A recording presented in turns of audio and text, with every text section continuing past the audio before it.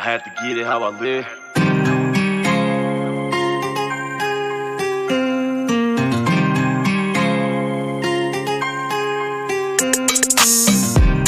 I had to get it how I live. No handouts, had to grind for this shit, yeah. I had to get it how I live. Coming from the bottom, only dreaming to make it big, yeah. I had to get it how I live. I had to get it how I live. I had to get it how I live. No handouts, had to grind for this shit, yeah. We transport across the water. 3 nickels in a dime still equals to a quarter. Circle got smaller ever since they closed the border. No matter how you add it, being greedy gets you caught up. Cut a couple niggas off for abusing my trust. Shit, I forgot, them clowns weren't raised like us. Shit in life, having character and morals a plus. If you put it all together, nothing left to discuss. Which I don't know is, I've been through it all, I can't show it. Trying to trick me out of my spot, and I know. Yo, what's going on? It's another episode of the See the World Podcast. I'm your host, Cyril Armel, a.k.a. C. Armel, and today I have a very, very special guest. This is actually my real-life big brother, same mom, same dad, Christian Sanjay. How are you doing, bro? I'm doing well, man. How are you, bro? I'm good, man. I'm good. I have not seen you in almost 4 years. 4 years, man. It's been too long. Craziness. But just a quick rundown. Obviously, like I said, you're my big bro. We're 7.5 years apart, roughly. Correct. I would say. Yep. Obviously, you're somebody that I've looked up to my whole life, literally. From sports to your opinions on music, on pop culture, on life in general. Somebody who's served many roles for me personally as obviously my brother, but also a father figure in a lot of ways as well. So this is a conversation that I felt like we needed to have on air that's long overdue. Obviously dating back to the millions of conversations that we've had personally between ourselves and family.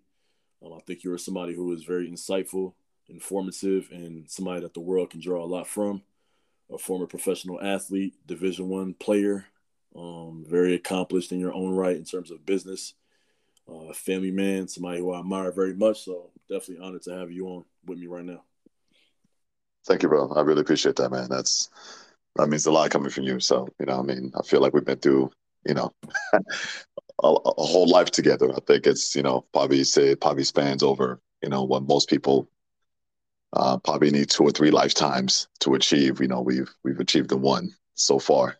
So easily. I mean, it's just getting started on that. It would take 10 podcast episodes. I feel like enough to really dive into that. But really quick before we get started, I just want to give some love and light to the community of Buffalo, New York. Obviously, last week we were awakened by a very horrific tragedy that seems like deja vu. Up to this point now, we've seen this happen time and time again. But I just want to give some light and love to the victims and shout their names out.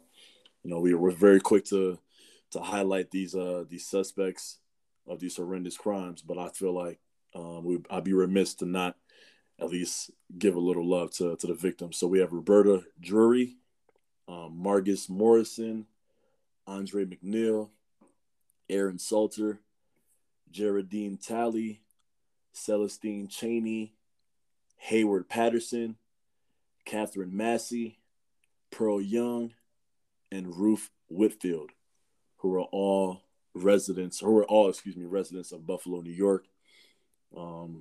I'd be damned if I wake up to some news of hearing, one of our loved ones, our mom, going to the supermarket, something that she does routinely, and to hear something happening there. I mean, that's something that I wouldn't even wish on my worst enemy if I had one. And I just can't even imagine how that would feel or even look like to even begin with having that conversation. So definitely want to share some love to those families who are all impacted by this event.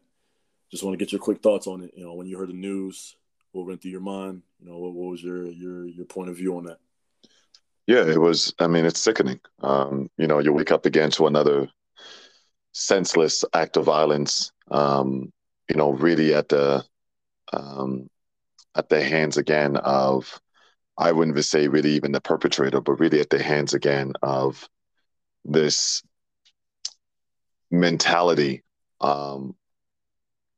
around race, around dominance, around this sense of feeling that someone culture is being whitewashed, I guess, literally, right? Or, being taken over.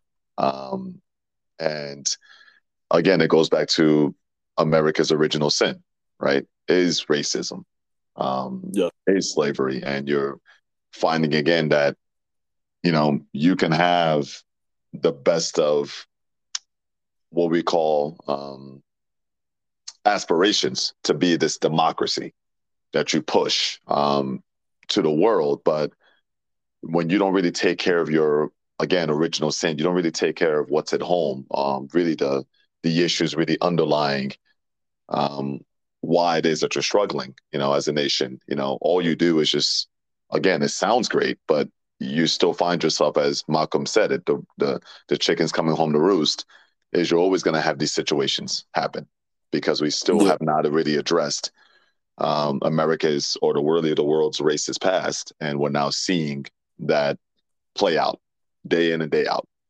in these sort of senseless acts of violence again by misguided individuals who, for some reason through their platforms now, which is obviously another topic we can talk about as far as, the media platforms that exist now to allow for this hate speech and hate rhetoric to run rampant.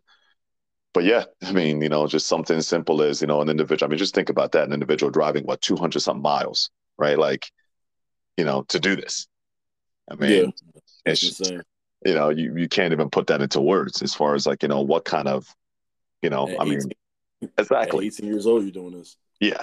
You know what I mean? And, you're live, streaming in. And obviously we can talk about the whole New Zealand, the one, the individual that shot. That he was inspired by.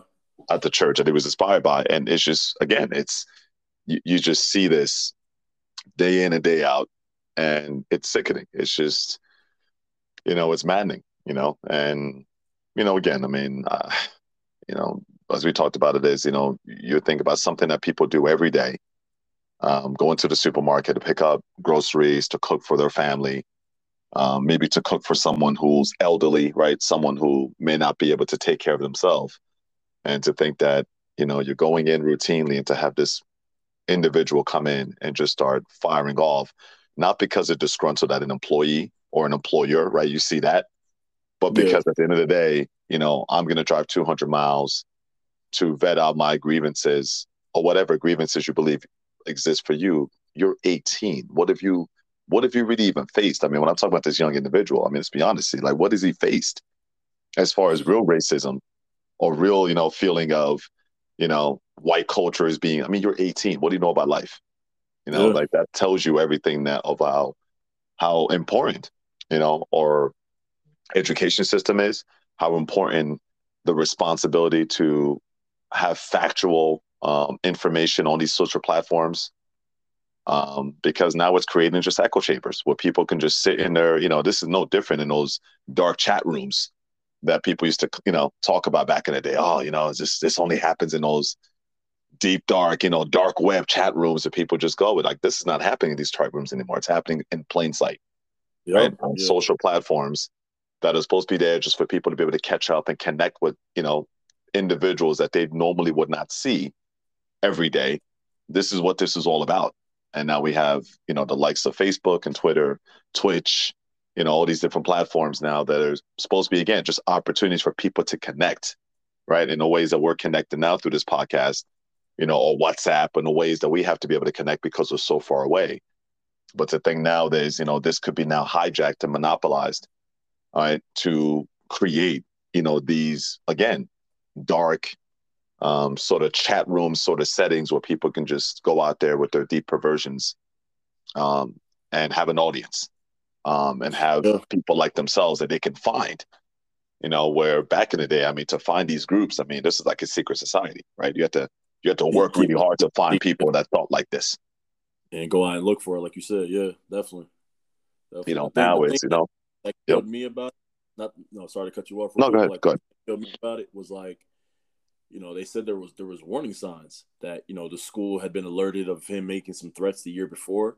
Correct. And, like, I mean, of course, you don't want to directly blame the parents because, I don't think any parent is just raising their kid to just, I mean, of course, I don't want to misspeak, but I'm sure that there's some cases that it happens, but I don't think that any parent is like willingly encouraging their child to go out and commit an act of domestic terrorism. I don't think that happens. But yes. However, if the warning signs are there, how come more precautions aren't taken to actually address it or give this kid some actual education or the actual help that he needs or remove him from certain settings or, how is it easy for him to get access to these weapons?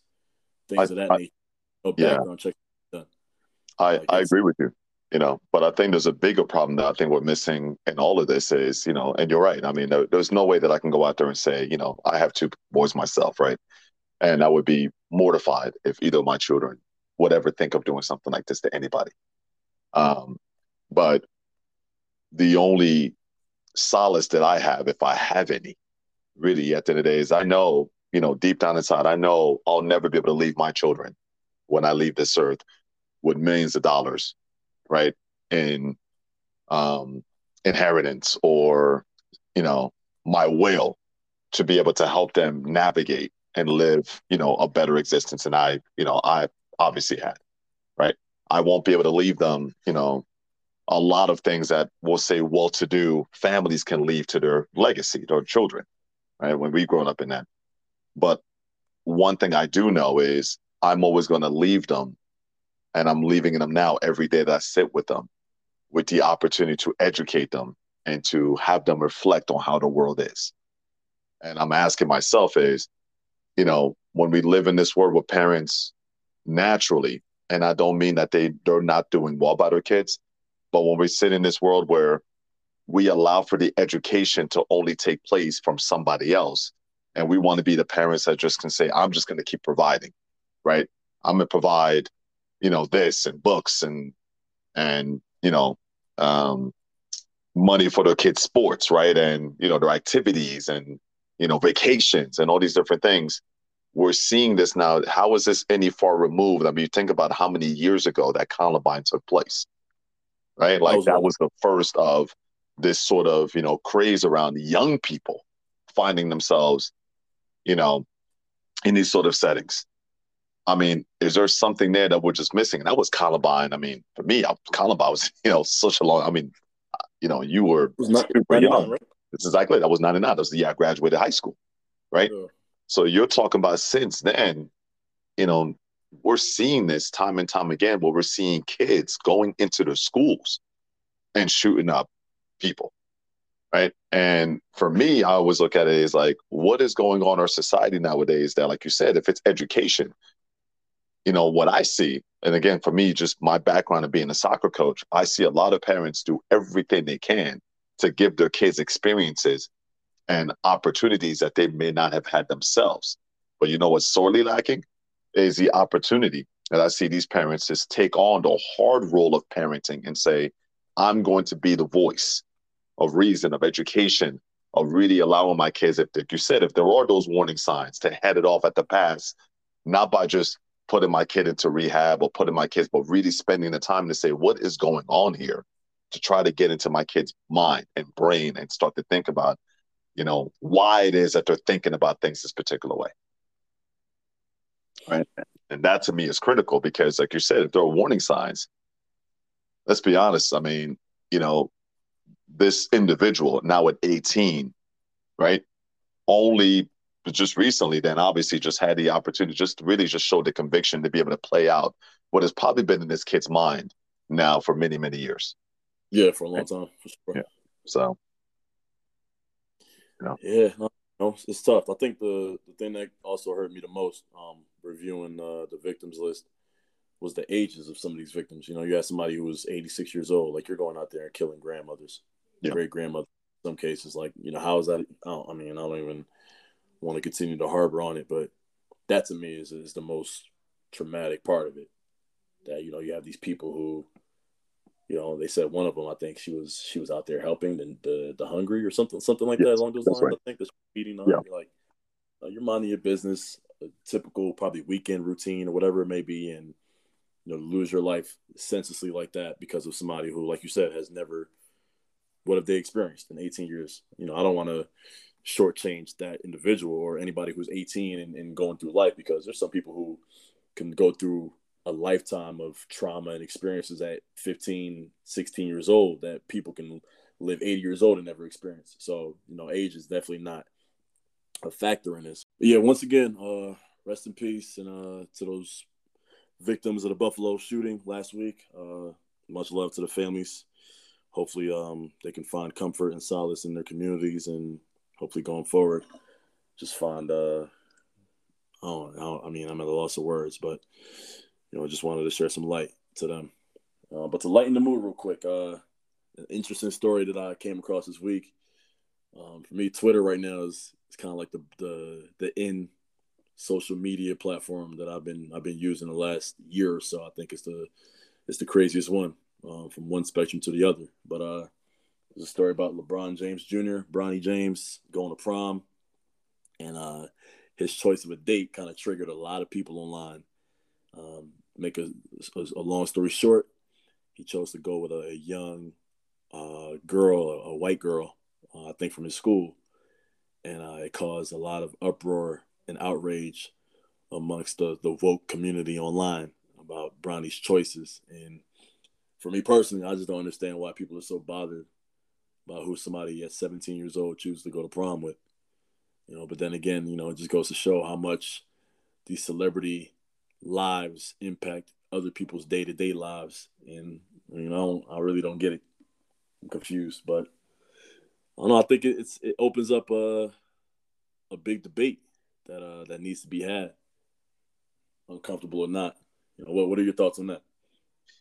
Yeah, it's as I said, it's fascinating. I think, as I really think about it, is like you said again, is the celebrity worship is definitely out of control, and for real, even to people's children, right? I mean, obviously this is LeBron Jr. It's not LeBron, but it still has the same impact. But I think a bigger question really to be asked is, do we feel the same, I guess, energy or vitriol when it comes to, let's just say, like, does anybody really care what, I'm just going to throw like a very famous, I don't know, Jack Nicholson's, if he had any kids. I mean, I'm trying to think of a prominent white celebrity, right? Who, like you say, you know what? Great example, David Beckham, right? Like, he's obviously a big, personality, and so, I mean, his kids are grown now. I think his oldest just got married or something like that. Yeah. I'm pretty sure. I think either married or engaged or something like that. It was something big. And it's like, I mean, again, I mean, we're just talking about this now. Like, I can't really, I remember seeing the headline, but it's not like, you have this kind of worship of other, celebrities, either family or children. So is that fall on components of culture, race? Is that what we're going through now with some of the stuff that, little Bronny taking, whoever he chooses to take, which is his personal business and his interest. Now he has to carry some burden for the Black community. That why didn't he take a Black girl? Is that the energy that's out there around this story? Definitely out there. And some old pictures of LeBron going to prom with a white girl resurfaced. And of course, people are saying, the apple doesn't fall far from the tree, this other nonsense. But wow. The proof is in the pudding. LeBron married Savannah, who was his high school sweetheart. Exactly. Who was Black. So yes. Regardless of who he married, I mean, he can marry somebody who's purple. Why would you care? Exactly. Exactly. For grown people to wake up and be bothered by somebody's prom date choice, like that's what we're like. That's what's revolved, like the news cycle. That's what's hot. The hot take at the moment. I really don't understand it. For me personally, obviously being somebody who's dated outside of my race, also dated within my race. Yeah. And I've heard the comments. When you go out and you could be in the middle of an area where there'll be some Black girls and you hear the snickering or whatever. I remember one time I was out, with an ex-girlfriend, and we were at the movies or whatever, and some girls behind us, were commenting like, it's like under their breath or whatever. But then they were like, oh, but she is cute though. Like, so if she was ugly or looked a certain way according to them, I would have been ripped a new one. But because she looked a certain way, I got a pass. It's like, for me personally, I never really worried about what other people did or who they dated or what their preference was. I mean, it's your prerogative. You do what you want to do, as long as you're not hurting anybody in the process. That's how I feel about it. But but I think it's even bigger than that. Wake up and be, by a 17-year-old's choice of a date. Yeah, I don't understand it. But I think it's even bigger than that. I mean, we look at, even that story that you're mentioning is, I'm thinking twofold, right? Is I have this sort of understanding of which is sad to say, is this culture around nowadays is, because of all the online dating services that exist, right? Which are, I mean, too many to count, right? But you still have this element of people like, oh, they wake up and like, well, I could replace you tomorrow because I have Tinder, right? I have Bumble, I have Match. Like, there's so many opportunities for people to connect now.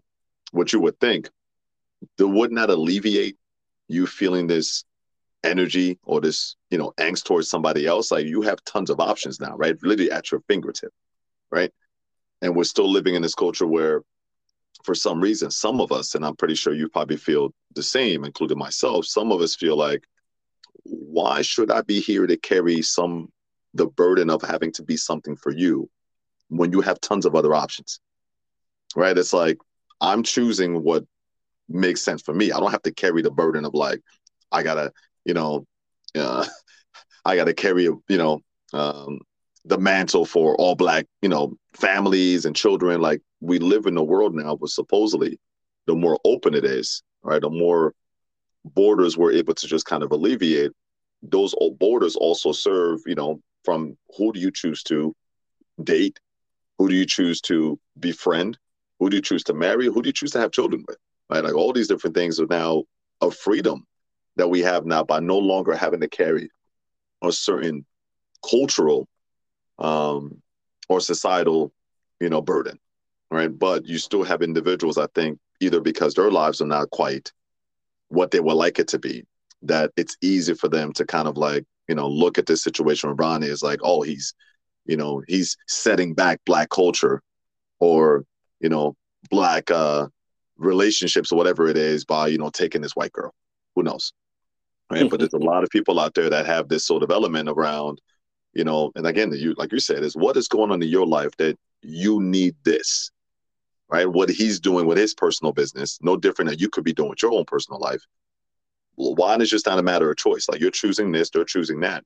Move on and be good with it, right?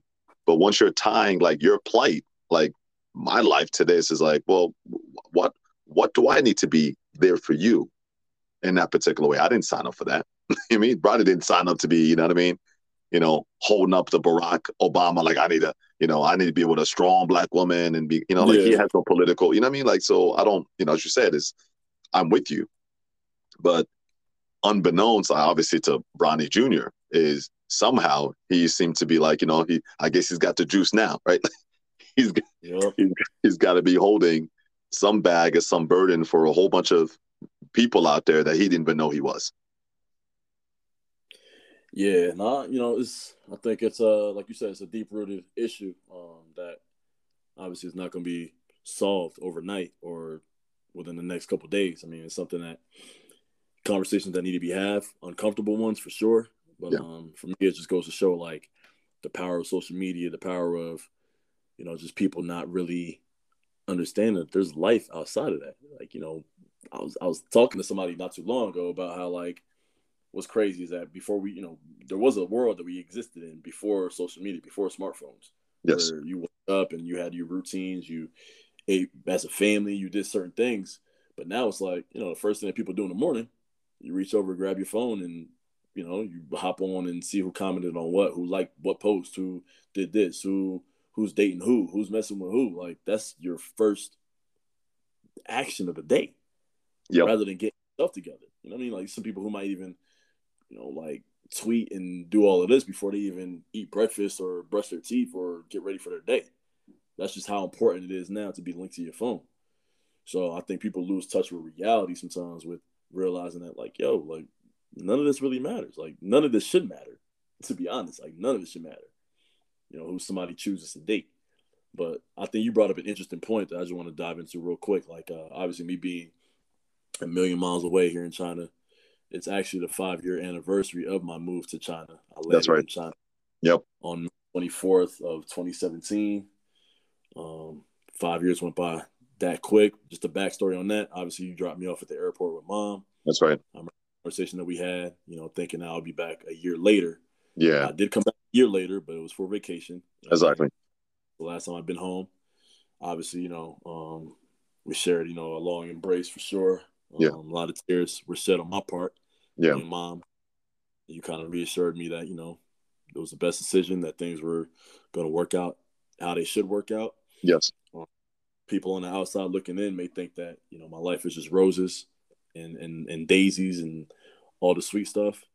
Obviously, I'm missing out on a lot of things back home that I can't partake in. Obviously, you had a milestone birthday last year that I wanted to be home for, that I had to miss because of this ongoing pandemic that we've kind of had forced upon us in one way or another. You guys are moving a little easier than we are here because we still can't travel freely the way that we would like to. Yeah. However, though, I will say this, you brought up a point of, like, holding up the badge of Black men. That's something that I feel like that's been thrust upon me since being here. Obviously, being in a culture where there's not too much exposure to people like us. Yep.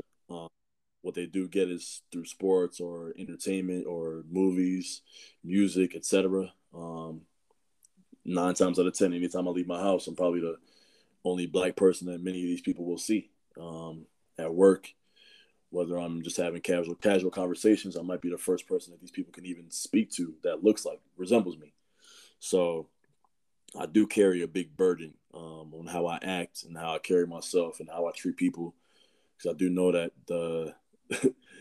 the margin for error is very slim here. Yes. I feel like I've done a good job. Some people say a great job. I still want to be humble. Obviously, Mom came to visit 3 years ago almost, and she was treated very well with a lot of respect, and I feel like that's due in part to how she raised us to be very respectful and carry ourselves a certain way. And I think my respect for the culture here and the people here translated to her receiving the type of love that she got from my friends and peers here. Great. But it's tiresome though, I will say. Just anytime there's a Black reference or whatever, I'm the voice that has to explain it. And I try to say all the time that we're all different. Everybody's different. Yeah. And I don't want to be the guy, the token Black dude to speak for all Black people. I can't do that. Exactly. How responsible of me. I can only speak on my experiences growing up, where I grew up, how I grew up, having friends who went to college, having friends who also incarcerated, having friends who played sports, having friends who did other things. Like, we had a very mixed upbringing for sure. We were exposed to a lot early due to our parents being as educated as they are, and having, aunts who were from India, from Switzerland, from uncles from various parts in Europe, South America, family friends who obviously we didn't grow up with our family directly. I mean, at least I didn't, for most of my life. I know you had a brief experience, in Ivory Coast and Cameroon for sure. Yeah. I didn't experience that. So knowing our uncles and aunts, I didn't really have that. So we had aunts who were from all over the place. And I think that shaped my experiences here, have helped propel me here for sure. But yeah, how do you feel like you've adapted? Because, looking back on it now, you spent the majority of your life in the States, but that's not your. So what was your biggest, adjustment in terms of your upbringing? And because obviously I wasn't around for any of that, your transition. Yeah. It was. It's even more difficult when you're trying to figure out who you are and all of these, what I call subsets of your identity, right? Because first and foremost, right, I am 100% African, as you are as well. Also born on the African continent, which you are not, right? That's the only distinction, right? Having spent at least, again, minimally, a small part of my formative years on the African continent, right? Speaking a different language, raised in a different culture, who now is all of a sudden thrust and really the beginning of your identity. If you really think about it, 7 years old, this is when I obviously got here, is the beginning of even just you, like my youngest is 7. And I only feel now that I'm, obviously I could say he's probably had a strong personality since I've known him. Again, you're with your children and you kind of see them. So you're not really quite surprised at some of the things that they either say or do or act, but he's only beginning, to figure out who he is and his identity now. And you're thinking is, for myself, is like, I'm now having to navigate a bunch of subsets. Number one, I'm born, right? I'm now living in a new country, living what we call as an African, the American experience, right? So I'm not African American, right? But I'm an African living the American experience, right? Whereas at the end of the day, right, you're much more, I would say, African American, right? On at least on paper than I am, even though same mother, same father, right? Like same background, same up, like it's really sort of a unique subset, right? On top of that, people don't even think about like how much your name matters, right? Like, again, your name very unique, obviously in Cyril, and again, people who don't know, right?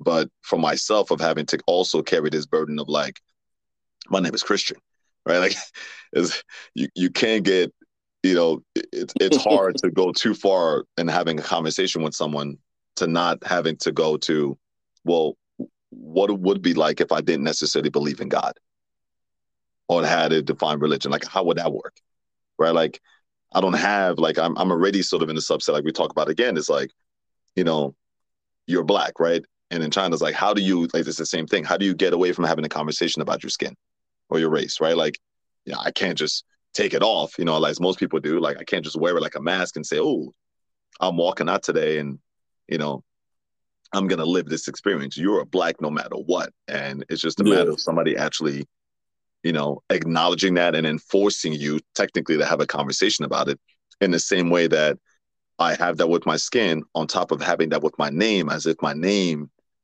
has to have some implication, right? Well, you're Christian. Your name is Christian. What does that mean? Like, what if I could be the worst Christian, right? Literally in the world, right? Think about that, right? Like, what kind of burden, that your parents, I'm like, man, like, as much as I love my name, right? I think, but you're also thinking about, like, you don't even realize the kind of burden that puts on you to kind of almost be like a model citizen, right? Like, if you struggle with anything, well, you're Christian. Your name is Christian. Your parents named you Christian.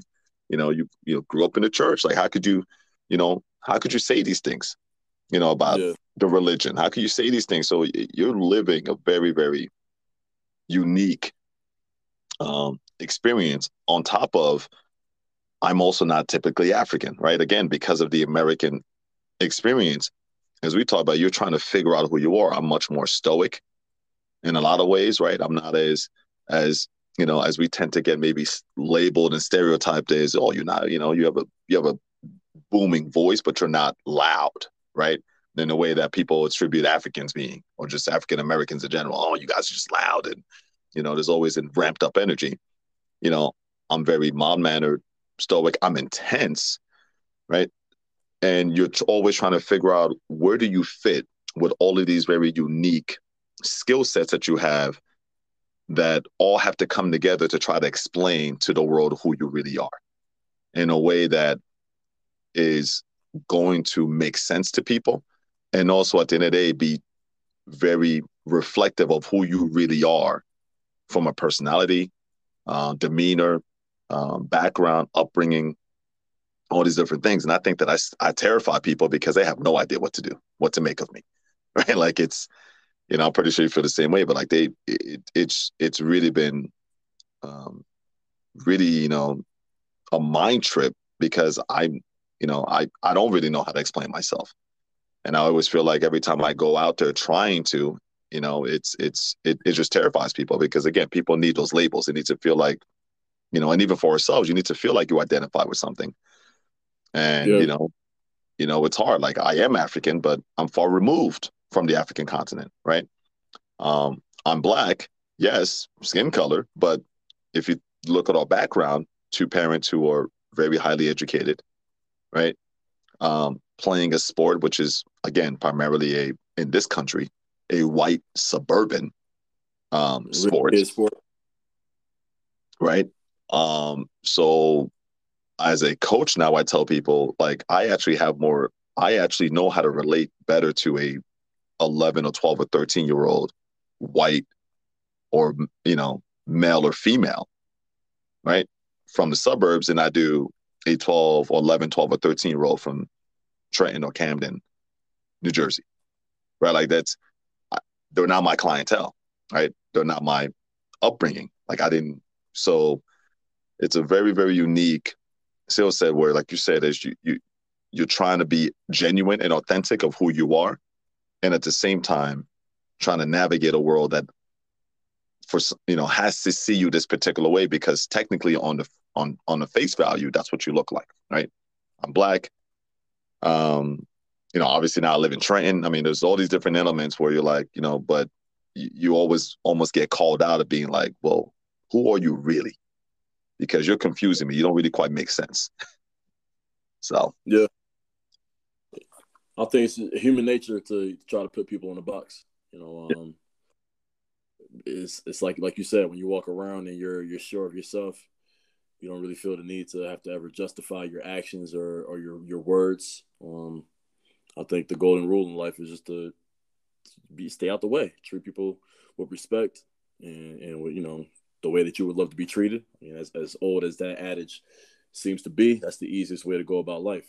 I mean, I don't really care for religious affiliations or, as long as you try to be a good person at heart. I think that's the most important thing.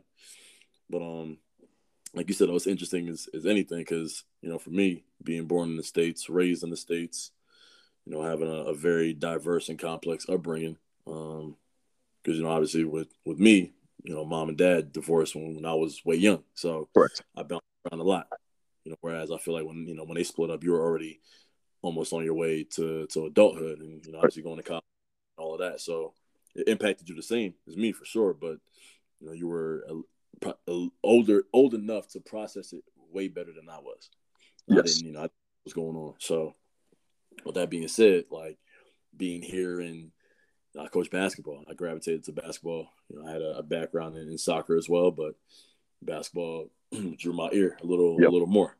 And being here and having some of my kids, scratch my skin and try to sniff it, a couple of times a weekend, things of that nature, and kids that come and automatically, are you African? And it's like, yeah, but no, like, I mean, it's not a conversation I really tend to have as much because I just feel like people here don't really understand it because the majority of the population is all one thing, one ethnic group. They're Han, exactly, 90% Chinese, so they don't understand the point of being a minority within a minority, or because my parents moved to America when I was 4 months before I was born. Yes, I was raised in the States. I'm American. I've been to Cameroon twice. I can't even say that, we visited Cameroon every year like some of our friends and family do. I've been there twice. Yes. So, yeah, at home, eat African food. I know all about jollof. I know all about fufu. I know all about it. Grew up on it. But I'm not really as linked to Cameroon as some other people would be. Of course, I speak the language. I speak French. We both do. Yep. My love for the national team is greater than I think 90% of the population in Cameroon. We both know that. I agree. Love Steph. Know everything about the national team. I could tell you all the players that played, all the accolades from the first African Cup that Cameroon participated all to the present day. Correct. So there's very few people who know the game the way that we were brought up to know the game. And that's obviously comes from home or home education. But like you said, with walking around, You know, you have to carry this big burden of just being a typical black dude and all this other stuff.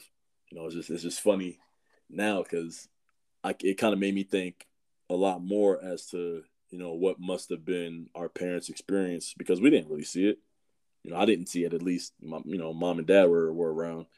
I couldn't imagine like what their transition was coming from a whole different culture as adults. You know, having to navigate that in raising kids, being married, being divorced, all of that stuff. Like now, I'm starting to go through it on my own, being in a totally different space, because I never could have imagined that I would be crafting my life overseas for this long. Yes. Of course, I had chances, you know, to play basketball overseas, but I would have been playing a sport at a young age and, you know what happens after that. But now being an adult and my own decisions, and every decision I make impacts me and me only. Like, you know, there's nobody who's pulling my strings, and, you know, whatever you do in your home life as a father and a husband, like that doesn't impact me. Of course, I'm inspired by it or whatever, but like your decisions don't affect me. My decisions don't affect you for the time being. So it's a whole different beast, you know, when you kind of figure it out, you know, on your own, because many people never have that experience to ever get out from under whatever it may be that may be holding them, you know, to a certain place. I think for me personally, you know, the biggest reason I'm still here is obviously you and mom and my inner circle, you know, giving me the strength to continue to do it. And knowing that you guys are good back home, you know, my mind is clear on that front. You know, I don't have to worry about back home. But it's just interesting how like things come full circle, and you never, you know, you can have a plan. You know, my plan as a kid was, okay, let me find a way to get to the league, but that didn't on how I thought it would and how I thought it should. But a lot of it is on me not putting in the work that I needed to do. But now, obviously, like you said earlier, you know, the goal is to pass on that knowledge to the next generation, for them to take those tools and take it even a step further, and to leave it better than we had it, you know, for us. And I think that leads to the next point of like the Black experience, the African American experience, what, you know, Afro Caribbean experience, Afro Latin experience, whatever you want to label it as. You know, we always start from a point of like of ground zero, kind of. You know, we don't get the big inheritance or, you know, learning about certain tricks of the trade that can help further the next generation. We kind of have to figure it out on our own. Like, I never knew about credit. I never knew about certain things that are very important to the American way of living, or the American dream, so to say. Like, we don't have that. We don't have that type of knowledge or exposure to certain things. And I think it's very tough to get from under that. Yeah, it's man, it's, you know, that's loaded. I mean, it's a lot. I mean, I guess in that it really is much more of the African experience, right? And the fact is that if you look at the history of most Africans, is like our parents, is they're going to find opportunity wherever it is, right? Like, it's not, you know, because of the status of our countries, and obviously we know we can go into the political and, you know, geopolitical consequences of what democracy actually really means, and why is it that most individuals, unless they are, again, somehow connected, right, already have a pretty good foundation, why they would never leave the African continent. But the good majority of Africans do leave for economic opportunities elsewhere. Some return, obviously, right, but the good majority just set up life wherever they've now created, you know, their adopted home. And like we've had is, you know, you were born here, obviously, just because of the sheer nature of the time period that we came to the States.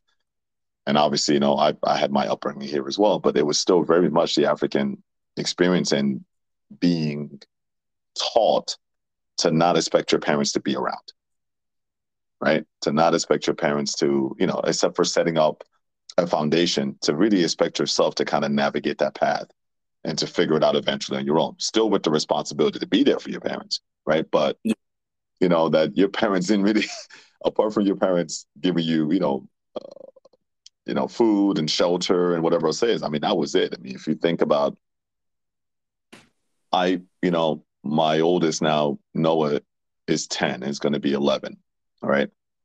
And if you recall and remember, is, you know, very early, it was known, all right, and taught to me that if you were going to get to soccer practices or whatever it is, you were going to have to find your own rides.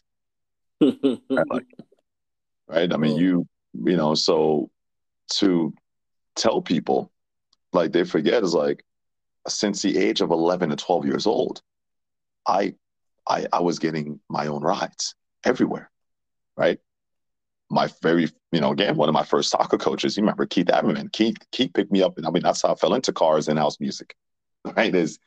Keith used to pick me up in his red, you remember that red, you know, Mustang GT, right? Yeah. We'll pull right up, you know what I mean? 872 Johnson Apartments, you know what I mean? We'll pull right up, and, you know, I mean, every game, every practice, everything that I could remember, if it wasn't Keith, if it wasn't the Curlins, if it wasn't Sean Morosi, right? Like, how did I get to these things? Yeah. You know, and you think about that. So for me, it was going to be easy for me to be able to tell you, hey, man, like, this is the best opportunity for you, right? It's not about me. It's not about mom. It's not about, you know, what you're leaving here. It's about the opportunity you have to create something for yourself out there. And in the animal world, in the animal kingdom, how is that any different, right? A lion can't just sit there. Young male lion is a threat to the dad, right? You ain't gonna just sit here and you just sit here and just hang around and wait for me to die. Like, that's not happening. Yeah. You gotta right? go out and find your own pride. There you go. You know, and if you're not, I mean, I remind you. I mean, you know, that, you know, the father comes out, I was like, yo, man, you two fools need to leave. Like, you better go find your own. You know, I mean, you ain't gonna be sitting here. You know what I mean? And that's every animal species, right? Gorillas and, you know, lions. You know what I mean? Baboons. I mean, you know, like, it's like, you can't stay here. You know, you're a young male. You've got to go and find and create your own family, your own legacy, your own something way the heck away from here. But you ain't gonna come back and take mine, right? So, you know, if you think about really, you know, the older school mentality of being a father, even fatherhood, that's what your father reminded you of. Hey, man, I ain't gonna be around forever. So I'm, you know, you better listen and sit down with me, and I'm gonna show you how to change this oil, right? I'm gonna teach you how to do this, or teach you how to do that. There was much more of a teaching component around things, because you knew eventually that your kids were going to have to go out there and navigate this world by themselves, right? Yeah. Where now, you know, these kids don't have to. You know, we talk about our peers; they don't have to. You know, and in fact, if things don't work out, they can always come back home, right? So, you know, there's no such thing as coming back home. You know, on the African continent, like, there's no such thing as you coming back home because things didn't work out for you in Europe or wherever you went.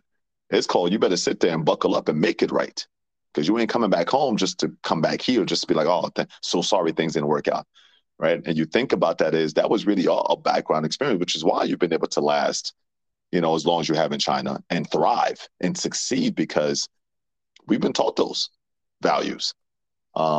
You know, and that's at least the beauty, as I can say, is, you know, no matter how people may feel about their parents, good or bad, that's one thing that I know, you know, deep down inside, to my core, and what I'm always going to teach my kids is just, you know what, our parents set us up right to be able to navigate this world, that if they weren't not here for whatever reason, that we were going to be fine.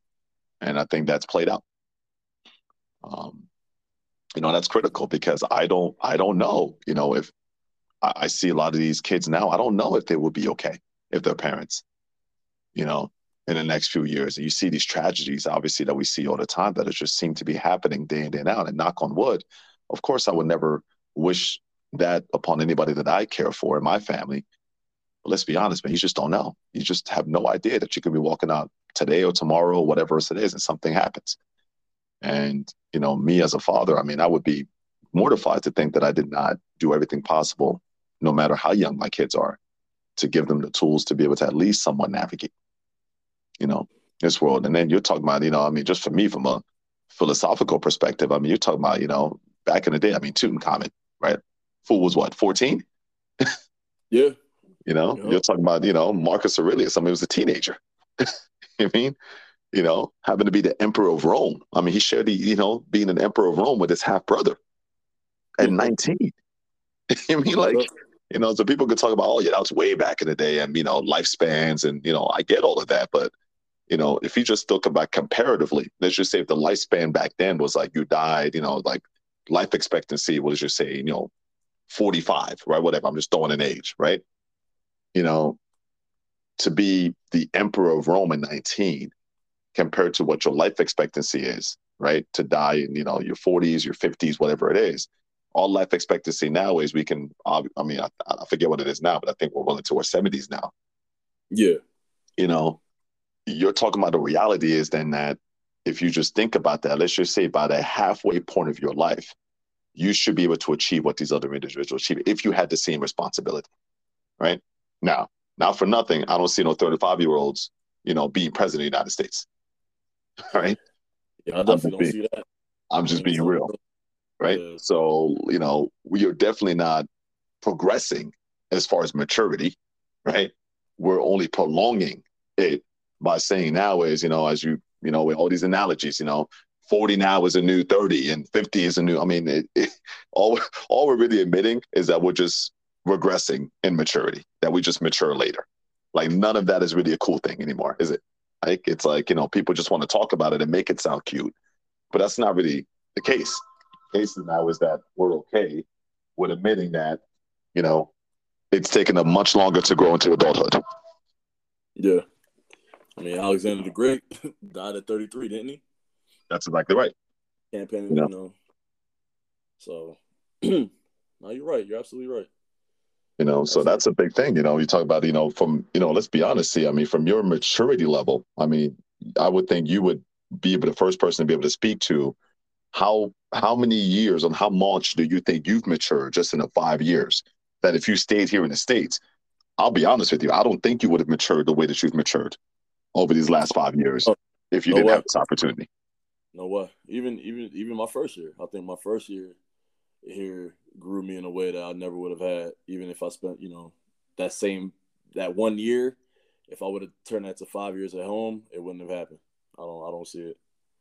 I don't see it. But that's also, something that is troublesome as well, because obviously, me being somebody who always wants the best for others, continuously, you kind of see some of your peers stagnating and staying in the same space mentally, physically, emotionally. And, you seeing the world. Obviously see the world is such a meaningful thing to me. But yeah.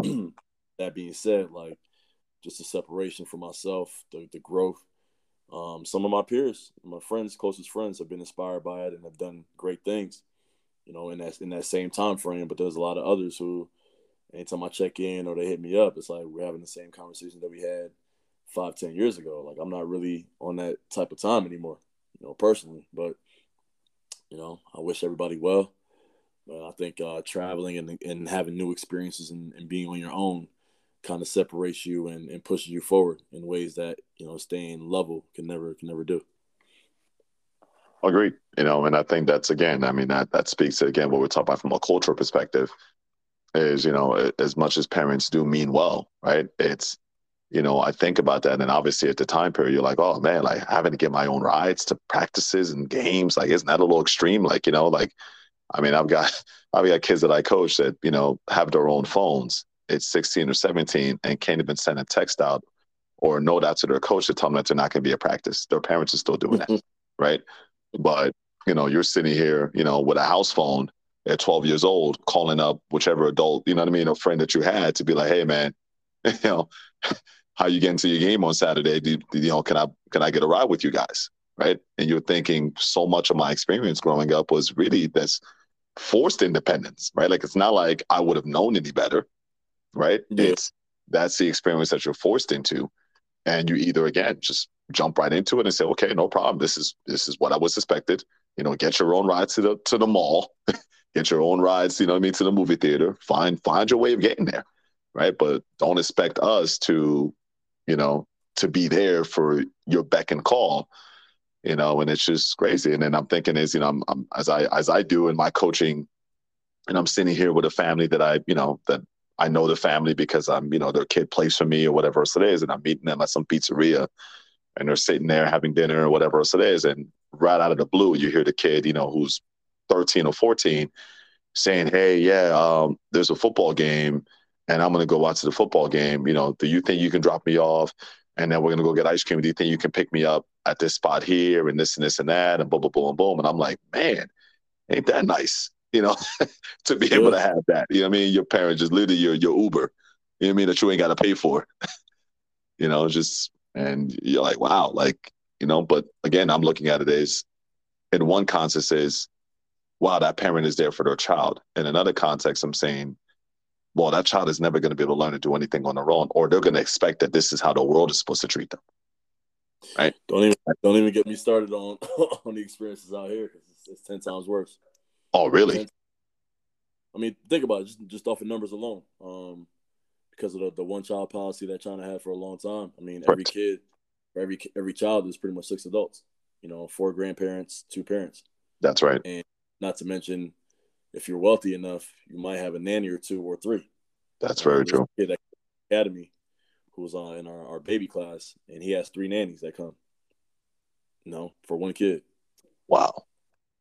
Straight up. You just see, luckily I coach I have the older kids, the older groups. I don't really see as much of the nonsense as my coworkers do, but I know some stories I've seen firsthand. It's like, wow. You just sit there and start laughing. Like, water breaks. You have parents that come with a little towel. They're wiping their even teenage kids' heads down, of sweat. Wow. Crazy. I had a kid who might be 11 years old, 12 years old maybe. And every Saturday that he comes, he's always 10 minutes late.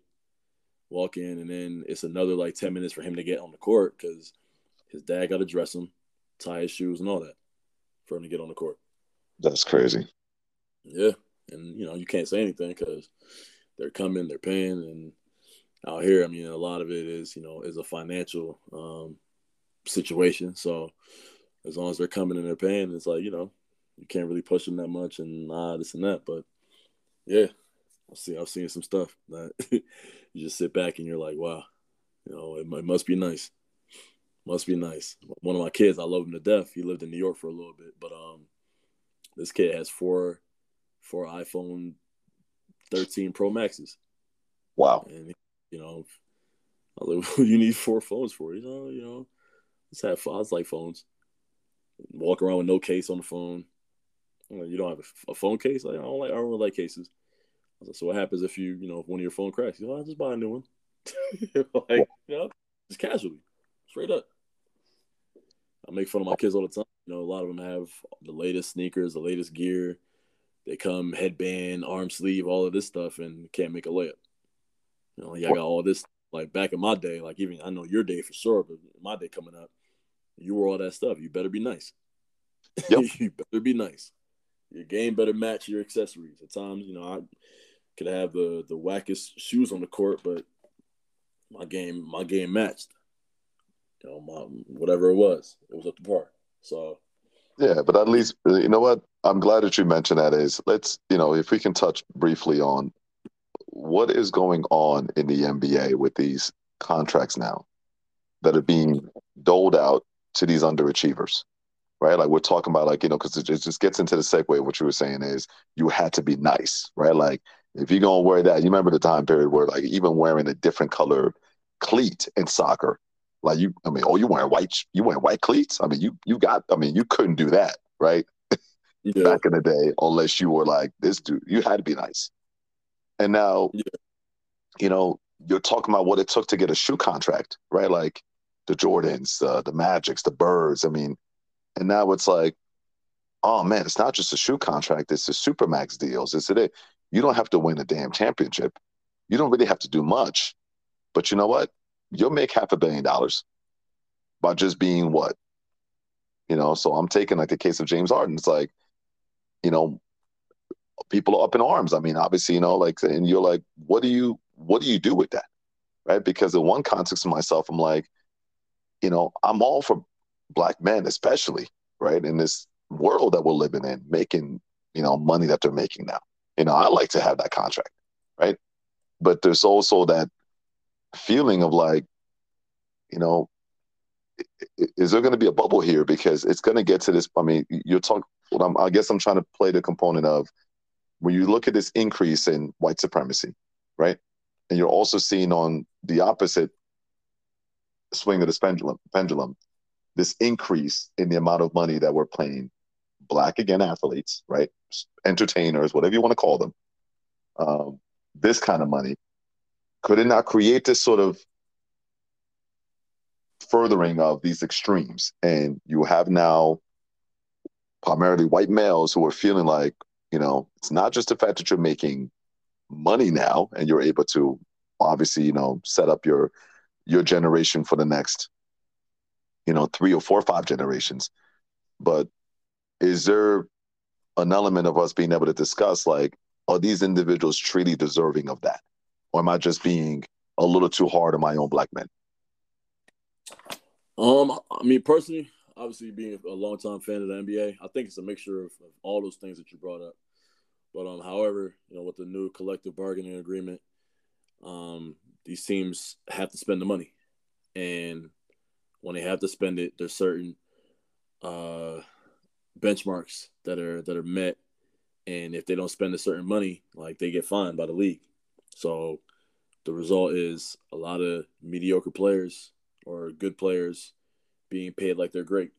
It happens, year out, and the salary cap rises pretty much every season. So that's why every year you hear about somebody breaking the record for highest contract ever, and you have a team like the Utah Jazz where Rudy Gobert is your highest paid player. I mean, no offense, he's a 3-time defensive player of the year or 2-time defensive player of the year, I think. But we both know that his game isn't reflective of that, especially in this era. Correct. A guy that you can bench and can't be on the floor in certain situations because he can't move his feet or can't give you a bucket, but he's the highest paid player on the team. And a lot of these teams get pigeonholed just because, all right, if I don't pay you, you're going to go somewhere else and get paid. So it's like, you know what? You're a vital part of my team. I'm kind of forced to have to keep you here, especially in Utah, where who's going to Utah as a free agent? As Correct. A marquee free agent. Nobody's going there. If it was up to players' choice, players would be lining up to play in Brooklyn, New York, LA, Miami, Golden State, or somewhere in Texas or Florida because of the income tax. Yeah. So, the parity of the league, obviously the stipulations and all that, give parity to the league for teams to be able to be competitive and keep their homegrown guys. Teams can go over the salary cap to re-sign their players, bird rights, things of that nature. So somebody like James Harden, for example, where you brought up his contract, he can opt into $47.7 million for next season. Philly kind of has to pay him that or offer him the Supermax because of what they gave up to get him there. Correct. You're not going to risk losing him for free this summer. You're going to have to pay him. Yep. I agree. It's tough.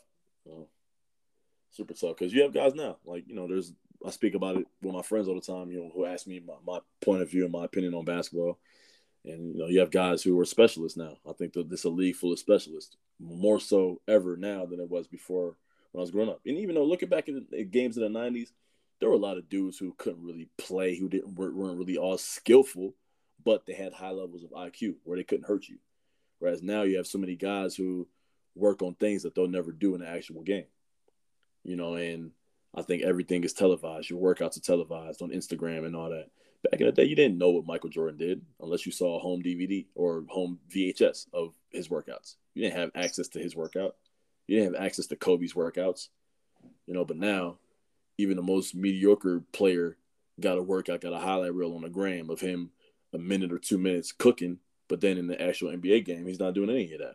Prime example is Ben Simmons. Every summer, you got videos of him shooting threes and doing all this stuff, but then in the game, you're not doing any of it. Yeah, and I guess I love the point that you made there, and I guess I wanted to expand a little bit more on that because I know that myself as a coach, I struggle with that. Is this element of these what I call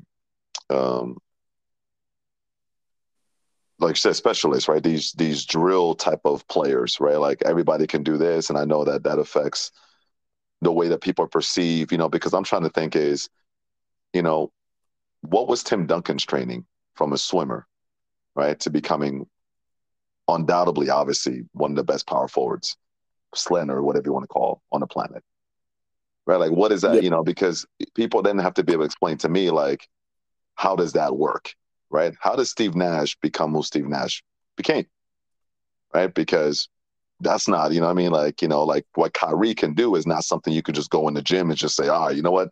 You're going to do this drill, dribble around this chair, do this. Like, it's not that.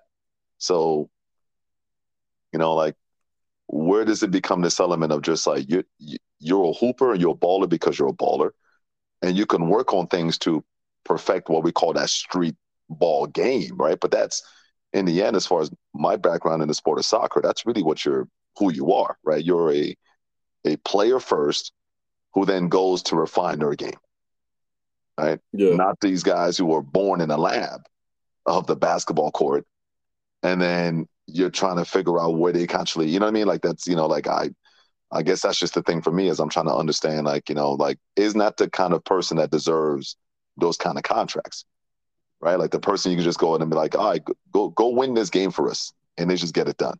You know, you have to ask Jordan how to do it. It's just like, all right, no problem. I got you. Right. You know, within a triangle offense, within scoring 60 something points against the Boston Celtics, it didn't matter, right? It was like, just go get this done. I mean, you know, obviously, I think a lot of that goes to the bottom line in sports now. If we're being honest and looking at it every year, there's only a select few teams who are truly competing every single year to actually win. You know, there's the majority of the owners are in the business to make money rather than actually win. So, with that being said, you hear these stories now, especially in the NFL, the NBA as well, of, you know, certain general managers or coaches saying that they were enticed or encouraged to purposely lose. Yeah. Because it looked better, you know, and I think with that being said, like how many teams are actually willing to really invest and actually win? You know, we're talking about OKC. You brought up James Harden, but let's go back to OKC. You know, 3 straight years they drafted a first ballot Hall of Fame player in 3 straight drafts. Yeah. Let's start with KD in Seattle, and then when they moved to OKC, they got Russ, and then the very next year they drafted James Harden and Ibaka in the same draft. Correct. So, with that being said, you go to the finals in 2012, and that same summer you break up your core because you have an owner who's not willing to go into the luxury tax to keep a contending team. You know, we look at the Warriors now, who are the team of the 2010s, but that team should have been the OKC Thunder, if we're being honest. Yes. KD never leaves. Harden never leaves. Like, how many championships do they win? Especially when, you know, you mean to tell me that the difference between you guys walking away empty-handed and winning and being a perennial contender was $5 to $10 million that you could have paid Harden extra, and he already told you that he was willing to stay a 6-man because he loved Ginobili's game. He was inspired by Ginobili. He didn't mind that role that he had for him. Like, that was the perfect fit. But you're greedy and you don't want to pay the man what he's worth. He went and got his value elsewhere, and now we've seen what that's translated to.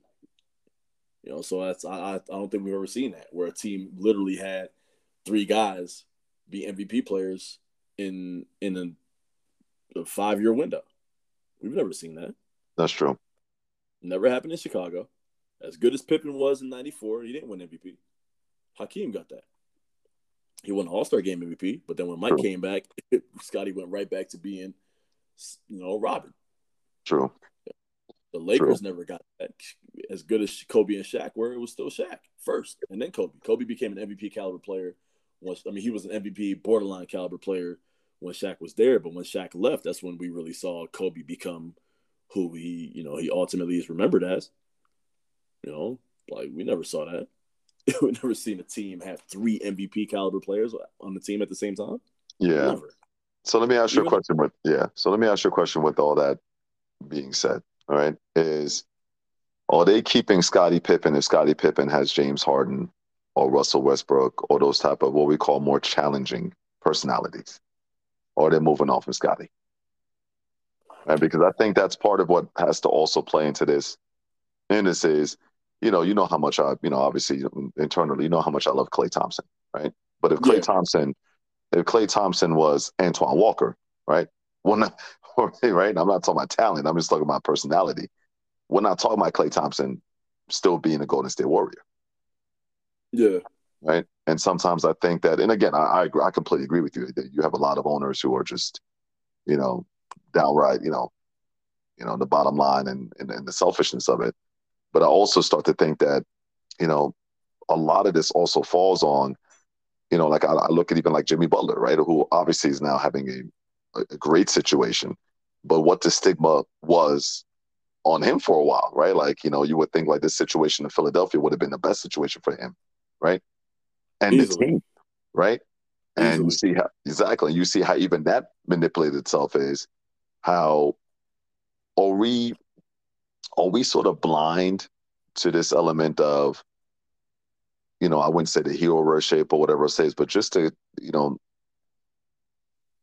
has maturity, as I'm saying this, has maturity just gone out the window where now we can just look at somebody either just pure talent and say, well, I either can manage and deal with that, or you know what, the talent is amazing, but I can't deal with the person's personality, right? Isn't that where a lot of decisions really are made, right? Is the difference in Philadelphia is you have, at the time, two relatively immature superstars, right, who are now going to have their, some fire under their butt because Jimmy Butler is not a person that's going to go out there and tolerate immaturity, right? Because obviously he didn't tolerate it in Minnesota. He didn't tolerate it in Chicago, and could this be part of the reason why, hey, man, like, I don't know if this is the best person to keep here with these sensitive superstars that we have, knowing that, it's more about keeping them happy and coddling them, which obviously backfired in Ben Simmons' case, right? We obviously can talk about that compared to, some of these sort of situations, because I think about it as, has Karl Anthony Towns been any better by being coddled? Right? Yeah. Is he any better by not being in a big market where if he was in New York, I mean, this would show, right? Is Zion Williamson any better because he's coddled in New Orleans? Because that's really what he's been, right? Like, would he have been better off coming to New York where, his affinity to eat whatever he wants to eat or not train or not whatever else it is? Would that have been, because it's a bigger market, been much more something that would have been scrutinized? And do we need a little bit more, maybe more of that, instead of just, as you say, beyond the contract, which I understand, this coddling of the superstar, as if even the mere mention of, like, because the reality is, if you think about it, is that's why Golden State works. Draymond doesn't work in a lot of teams, right? Like, do you really want Draymond, in Philly during that time period? Definitely what I mean? not. Do you really want Draymond, on that OKC team that we're talking about? Right? Because it was bad enough that Kendrick Perkins, who again wasn't a very talented player, right? Like, but KP couldn't handle. Who's going to listen to KP? Yeah. You know what I'm saying? Like, so, with Jimmy Butler, with Jimmy would have taught, like, I'm looking at these personalities and saying is, listen, man, I look at that Chicago team, and that's really what we see, right? It's just they had a good system and whatever it says, but isn't that really what we're kind of judging? Is we've seen this from the top Thibodeau type of teams. He likes young, he likes players who are willing to listen, but because of his sort of brash and a little bit more abrasive old school coaching system, right, it just doesn't relate to young, sensitive superstars. I think for me, a lot of it boils down to who you have in that locker room, who are your vets, who you came in with. Because look at a situation like, for example, like Andrew Wiggins, right? Yep. Number 1 pick, 2014 draft. Minnesota has been perennially a loser, other than the KG era where they briefly had a glimmer of hope, making the playoffs consistently but never getting out of the first round until 2004, where they ultimately made it to the Western Conference Finals and lost to the Lakers. KG won MVP that season. They had the best record in the West, et cetera, et cetera. But other than that, Minnesota has always picked in the lottery, damn near. They got KG in the lottery. They got Stephon Marbury in the lottery. They got Kevin Love, even though he was a trade with Memphis, they got him in the lottery. Correct. They got Andrew Wiggins, number 1 pick. They got Towns, number 1 pick. They got Anthony Edwards, number 1 pick. Like, they've perennially picked in the lottery. Correct. So, with that being said, Wiggins comes in. We know that he got drafted by the Cavs, right? Traded, whatever. But he's in a situation where Okay, your first couple of years, you win Rookie of the Year. Then you guys have the Rookie of the Year the very next year. So it's two young guys who are both of them. Jimmy comes in. KG came back, but KG wasn't there long enough because he had a beef with ownership. Because that's exactly right. Part of his deal coming back was for him to ease his way into the front office and possibly become part of the ownership group. Right. He was they don't fulfill that promise, so he leaves. Disgruntled, leaves. So you lose that influence of the most iconic player in your franchise being gone. Right? So fast forward, everybody's putting all this pressure on you. Wiggins was supposed to be the most hyped prospect and prep players since Bron, all this other stuff they were talking about, right? He's a once-in-a-lifetime, once-in-a-generation type of player. Okay, he averaged 20 a couple seasons, whatever, but never really got over that all-star, got to the all-star level that he was supposed to, that he was projected being. So now you fall out of favor. Jimmy comes in. Jimmy leads you guys to the playoffs, but, Jimmy's a little too rough around the edges for y'all to handle. So Jimmy wants to leave, right? So now Wiggins, career resurgence in Golden State. Team where he knows his role is carved out for him. Last year, obviously, Klay didn't play, so he got a lot of time at the 2, starting and figuring out some of the sets and getting those looks that would have gone to Klay. They went to Wiggins starting last season. Exactly. So now this season, Klay comes back. Wiggins is an all-star player this year for the first time in his career. Right. And to me personally, this run that they've had in this playoffs, Wiggins has been their offensive flex. He's guarding the other team's best player. He's producing offensively when he needs to. He's been level-headed. He's been locked in. But the environment changes all of that. We're looking at a team like the Houston Rockets. I fear that they're going to go down a path of something spooky and ugly that we've never seen before because of who they have at the forefront of it. Yes. I love Jalen Green, but who are their vets? You're paying a dude. Do you have a dude on your roster who's the second highest paid player in the league, and he's not playing at all? I know. What? He's not playing. You're not even playing him. Like, how's that bold in the locker room? Where you got guys who are fighting and scrapping to stay on an NBA roster. They have a dude in their locker room who is going to be the second highest paid player next season. He's not even going to see the floor. Yeah, that's pretty crazy. It's crazy. So yeah, definitely. Most of the teams I feel like in the league aren't really in the business to win. It's sad because being a competitor, you and I are both highly competitive. I can't see myself in a situation where I'm playing just to play. I never wanted that. I never aimed for that in my playing career. And, any of my kids who've been coached by me, I try to instill a little bit of dog in them just because, I'm highly competitive naturally. But, the league, you never want to get on anybody making their money. Are players being overpaid now? For sure. A lot of them are. A lot of them.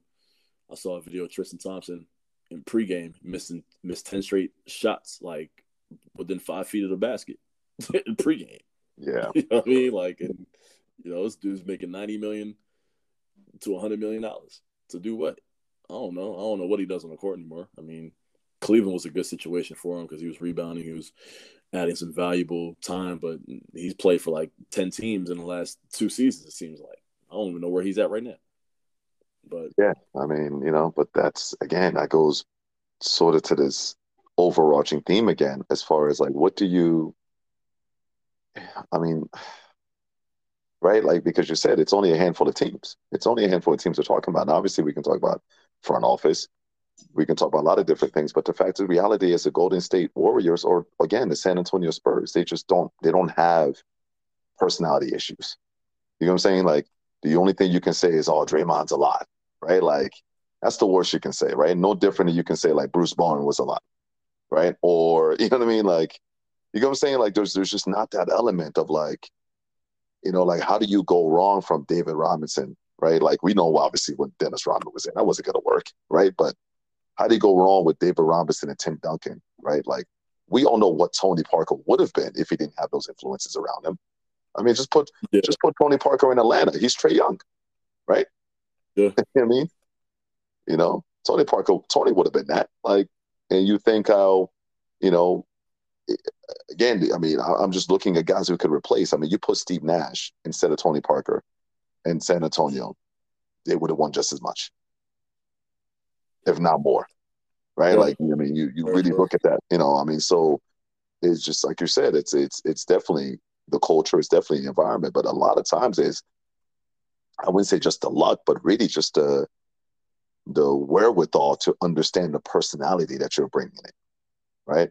And understanding, at the end of the day, it's like, I'm always going to be thinking is, if I have a young team, I need someone with maturity and, savvy and leadership that's not going to, that's not going to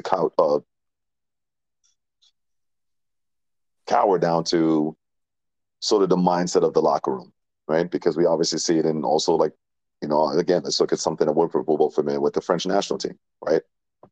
How in a 4-year period, right, you go from Zinedine Zidane's last World Cup to a complete and utter fiasco in the following World Cup with literally the same team. Yeah. Just replacing one player, right? Same coach, literally the same team, if not better, even supporting cast than ones Zidane had, right? And a complete fiasco. Yeah, that 2010 was a nasty World Cup for them. Nasty World Cup. You know what I'm saying? And there's no way that you and I would look at those personalities in that 2010 team and say, oh, yeah, I knew that they were those kind of players, right? Like, we didn't see that coming. But it was just a collection, almost like I attribute it to this OKC thing. It's just like, it's all of a sudden like you can just have a collection of people that all of a sudden just get together and it just doesn't look good, right? And we've seen this with even the NFL, these super teams. Like, you look at that Philadelphia Eagles team, many, many years ago where, the super team? Yeah, once your boy Vince Young, this is a new, and it's just, it was a complete, you looking yourself and saying is how much of that, again, is just the fact is that, I keep going back to watching Steven Jackson, who, keeps reminiscing about those Spurs years of, where the first 30 minutes of film was Popovich ripping into Tim Duncan, right? For the way he set a pick, right? Or the way he didn't rebound, or whatever else says. Like, that's the first 30 minutes. Just ripping into Tim, and Tim is sitting there taking it, right? And it's like, you can't tell me if Tim is a different type of person, right? That doesn't feed into Manu Ginobili being more of a tyrant, right? Or Tony Parker being more of a, Steven Jackson. These are, it's not, we're not saying that these are easy personalities, but you can see how just having a lack of leadership or someone in there that's not quite settled would lead to that.